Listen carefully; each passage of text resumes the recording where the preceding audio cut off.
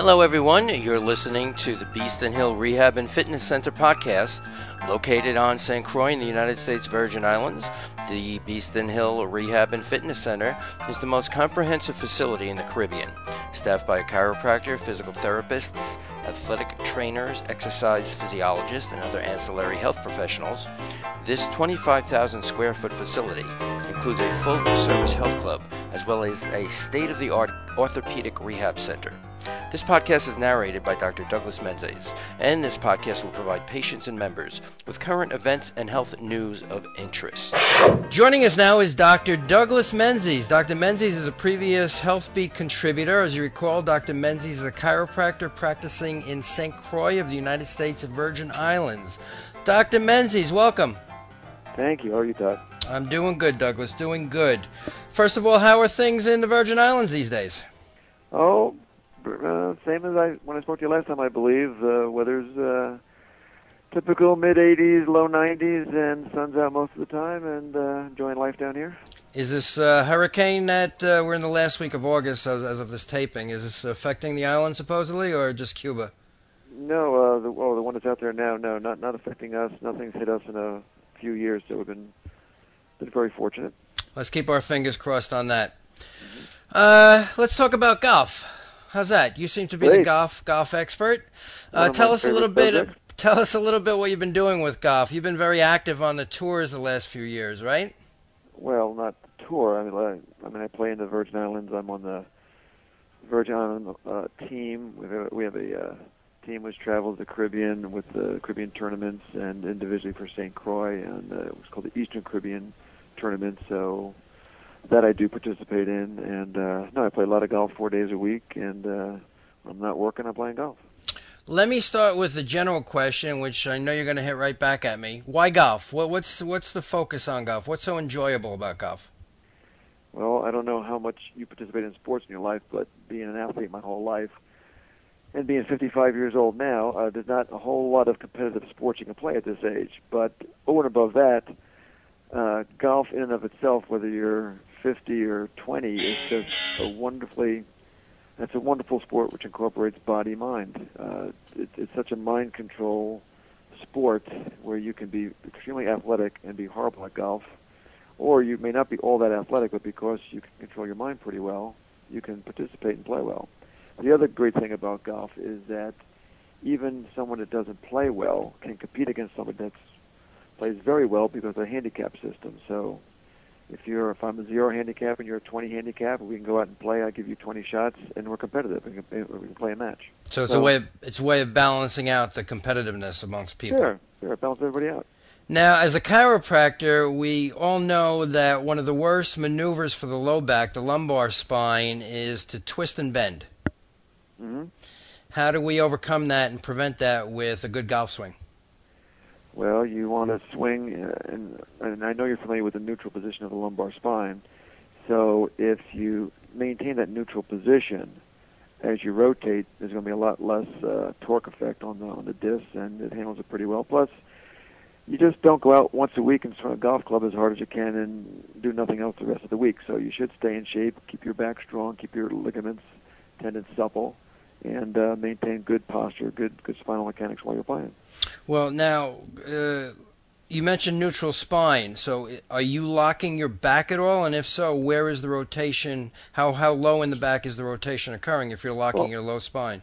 Well, when I'm saying neutral position, when you bend at the hips and don't roll from the back, when I'm bending from the hips, I'm going to maintain the arch of my back, maintain my normal lumbar curve, okay, and then rotate from there. If I'm not maintaining that lumbar curve and then I rotate, I'm putting myself in much greater risk. So more of the motion you're saying is coming from the legs into the hips rather than directly from the low back. Well, the low back is certainly doing it. You're rotating your shoulders away from your hips. Okay. I don't know if you can picture that, but that's how you're trying to create torque in your swing by rotating your shoulders away, keeping your hips pretty neutral. So yes, the spine is turning, but because of the neutral position, what I'm calling neutral position, meaning maintaining the curve of my back as I rotate, mm-hmm, there's a lot less force generated at each disc. A lot less force, you're saying? Yes. And You mentioned some good points. Obviously, stretching you would recommend? You have to. I mean, there's a couple of ways to generate power in a golf swing, and one of it is by being able to rotate, as I mentioned before, rotate your shoulders as far away from the hips. When you're standing neutral, your hips are in alignment with your shoulders. So the idea is to rotate your shoulders so that, again, trying to picture this, you can rotate so that your left shoulder turns under your chin. That's good rotation, but a lot of people without good supple spine can't rotate to that position, and then they won't hit it as far. They won't create the torque, and also the swing becomes less effective. I'm going to guess that your explanation is for a right-handed golfer? That was for a right-handed golfer, reverse for the left-handed golfer. Reverse for the left-handed. What other exercise tips, and again, all exercise recommendations should first be evaluated. The person should always be evaluated for what they're capable of doing with a qualified professional first. What other exercises other than stretching would you recommend for strengthening, etc.? Well, these are the normal exercises you do for any sport. Golf is no different. You want to be cardiovascularly fit. You want to maintain strength of your muscles, so you do some kind of progressive resistance exercise, upper body, lower body, and then maintain the flexibility as we talked about before. Anything else? So let's talk about golf swings in general then. What separates my golf swing from, let's say, Tiger Woods? Everyone is separated from Tiger Woods. Let's not talk about Tiger Woods. All right, what separates my golf swing from your golf swing? Well, number one, you probably just get up, put the club in your hand, and swing. That's my guess. I could be wrong.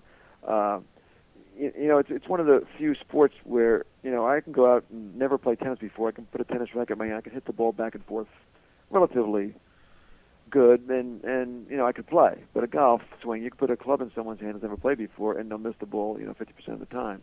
So with the golf swing, it's more of how to grip the club, your posture, your alignment, and if you get those basics set, then the swing becomes a whole lot more natural. But most people don't pay attention to those very basic things, and therefore everything else there's a chain reaction. When your grip is poor, your posture is poor, and your setup is poor, you can't possibly make a good golf swing. I gotcha. And my mind just went blank on the next question, so I'm going to describe it in general. There's a neurological phenomenon, I'm going to say a tic, although that's not the proper term, where something jolts in a person's body at the very last... Say it again? Yips. Yips. Can you describe that? Well, you're assuming that I have the yips. Well, no. I'm just assuming you know about it. I tell you, most people I play golf with have some form of the yips, where it's mostly during putting. It can be during chipping, and when it's at its worst, you have it on even your golf swing. But at the moment of impact, or just before, you actually black out for a moment, and you can have a quick muscle contraction, and it's a very unusual thing to watch. But if you can pick it up real quickly. If you watch anybody putt, as they're putting, instead of watching the club head of the ball, look at their hands, and you'll see a twitch of the hands as they strike the ball. And that's the yips. And everyone's tried to figure it out. No one can quite figure it out, but it's certainly it's a mental thing. So it's more psychological than actually neurological. Yeah, and it happens more to men and women. And the thought is that for some reason, if you miss a short putt, a male feels emasculated. I'm not a man if I can't make this little putt. So they get so nervous as they take the putter back, their mind blacks out, and they make this quick yip move. And there's so many other things to feel emasculated about. Why do it while putting? Would you like to go over them? No, not right now. That's for my human sexuality class, but that's a different topic. Great. So if somebody wanted to challenge you, what's your handicap these days, Doug? I'm 0 right now. I'd say you're competitive then. Okay. I can play. Dr. Douglas Menzies, thanks for a few moments. My pleasure.